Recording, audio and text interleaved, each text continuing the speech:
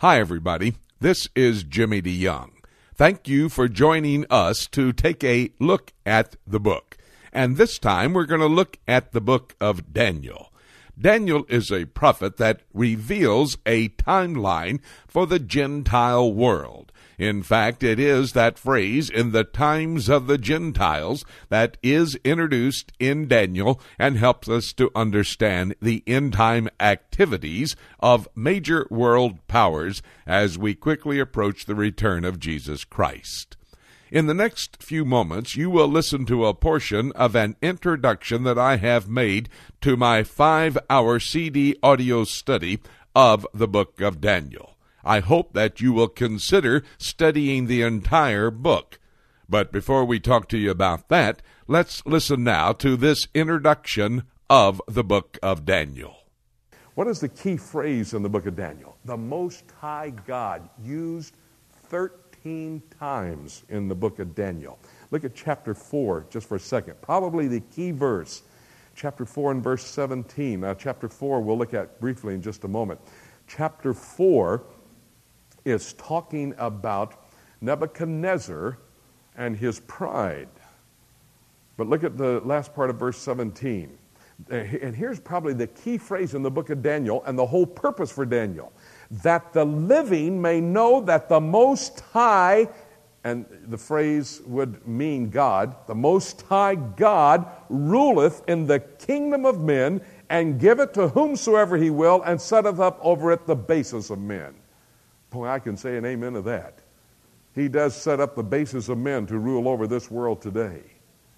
But the Most High God ruleth in the affairs of man.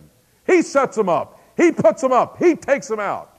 We're going to see evidence of that as we go through the first 6 chapters of the book of Daniel in just a second. Now, the Most High God used 13 times. Let me give you the chapter order. If you're going to study the book of Daniel, you need to have a chapter order.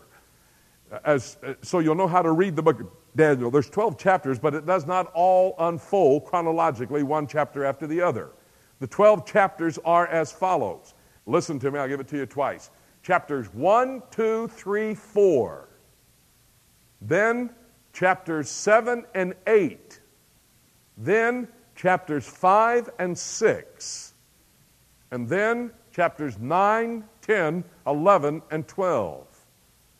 Hope you're taking notes on these things because it is essential. If you're going to understand Daniel, you read the chapters in that order. Let me give them to you again. 1, 2, 3, 4, 7, 8, 5, 6, 9, 10, 11, and 12. Daniel counts different than we do.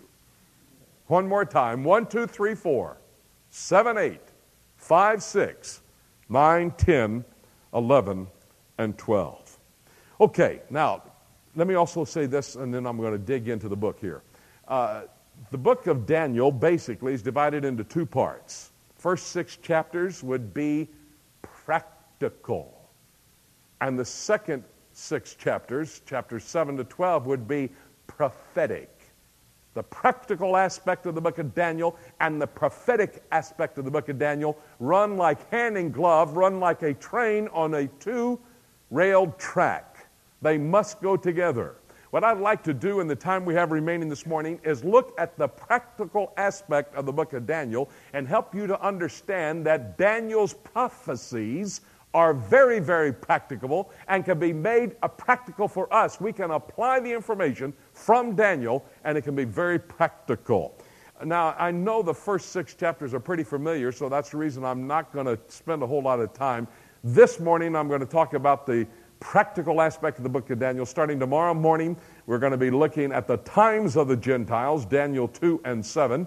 And then the next day, we're going to be looking at the 70 weeks of Daniel, Daniel 9. We'll be looking at an invasion from outer space, and I believe there are aliens in outer space. We'll be looking at alignment of the nations, Daniel 11 and 12. So let's look at the practical aspect of the book of Daniel. Daniel chapter 1, in the 3rd year, verse 1 here, the 3rd year of the reign of Jehoiakim, king of Judah, came Nebuchadnezzar, king of Babylon, into Jerusalem and besieged it. And the Lord gave Jehoiakim, king of Judah, into his hand with part of the vessels of the house of God, which he carried into the land of Shinar. Now, notice these things. Here, Nebuchadnezzar, when he comes in, defeats Jehoiakim, goes into the city of Jerusalem, takes the vessels from the temple, from the house of God, which he carried into the land of Shinar, we're looking at verse 2, to the house of his god, Marduk, his god. And he brought the vessels into the treasure house of his god. And then the king spake unto Ashpenaz, the master of his eunuchs, that he should bring certain of the children of Israel, of the king's seed, and of the princesses, children in whom was no blemish, but well favored and skillful in all wisdom, and cunning in knowledge and understanding and science, and such as had ability in them to stand in the king's palace, and whom they might teach the learning of the tongue of the Chaldeans. And I'm going to quit reading there, but just tell you, he brought Daniel and the three Hebrew children. The three Hebrew children, well, if you want to use their ungodly names, Shadrach, Meshach, and Abednego, Ananiah, Azariah, and Mishael. No, you don't get a second chance after you give me the first one. I love it when a plan comes together. Look at their names. Verse 6. Verse 6. Now among these were the children of Judah. There's the ones that came. Daniel, Ananiah, Mishael, and Azariah. They came. Their names were changed to Shadrach, Meshach, and Abednego. Ungodly names for these four Hebrew men. Belshazzar was the name given to Daniel. They were brought in and they were going to be developed. They were going to learn the language of the Chaldeans. That was the Babylonian language. They were going to learn the culture. They were going to learn the wisdom. They were going to learn about astronomy and astrology. They were going to be made wise men, like the wise men that were in the court of Nebuchadnezzar. They were going to be fed from the king's table. But that, all of a sudden, is where Daniel said, wait, we can't do that. We come from out under a kosher type of approach to eating. We can't eat from the king's table. Just allow us to have just a little bit of ground up vegetables is all that we need. Oh no. The man in charge of these four Hebrew children that they were training, the king would not allow that, and if you're not up to where he wants you to be physically as well as mentally, I will probably be killed. Daniel said, look, just allow us to eat for a couple of days, 10 days. Just allow us to eat our way. And after 10 days, if we're not as good as these others you're training up, we'll go back to eating the king's food. And they allowed that for 10 days, and after 10 days, they were fairer than all of those wise men in the king's entourage in the palace there. And so it was that they continued to develop them. Thank you for joining us as we have taken a look at the book of Daniel, a timeline for the Gentile world powers that lead up to the return of the Lord Jesus Christ. It is an interesting study, and you have only been able to listen to an introduction of this study of the book of Daniel. If you would be interested in the entire 5-hour study that will be delivered to you in CD form, you can call our toll-free number, and our people can tell you how you can order your study of the book of Daniel. That toll-free number is 8-Prophecy-8. Now, that's the short way to remember it.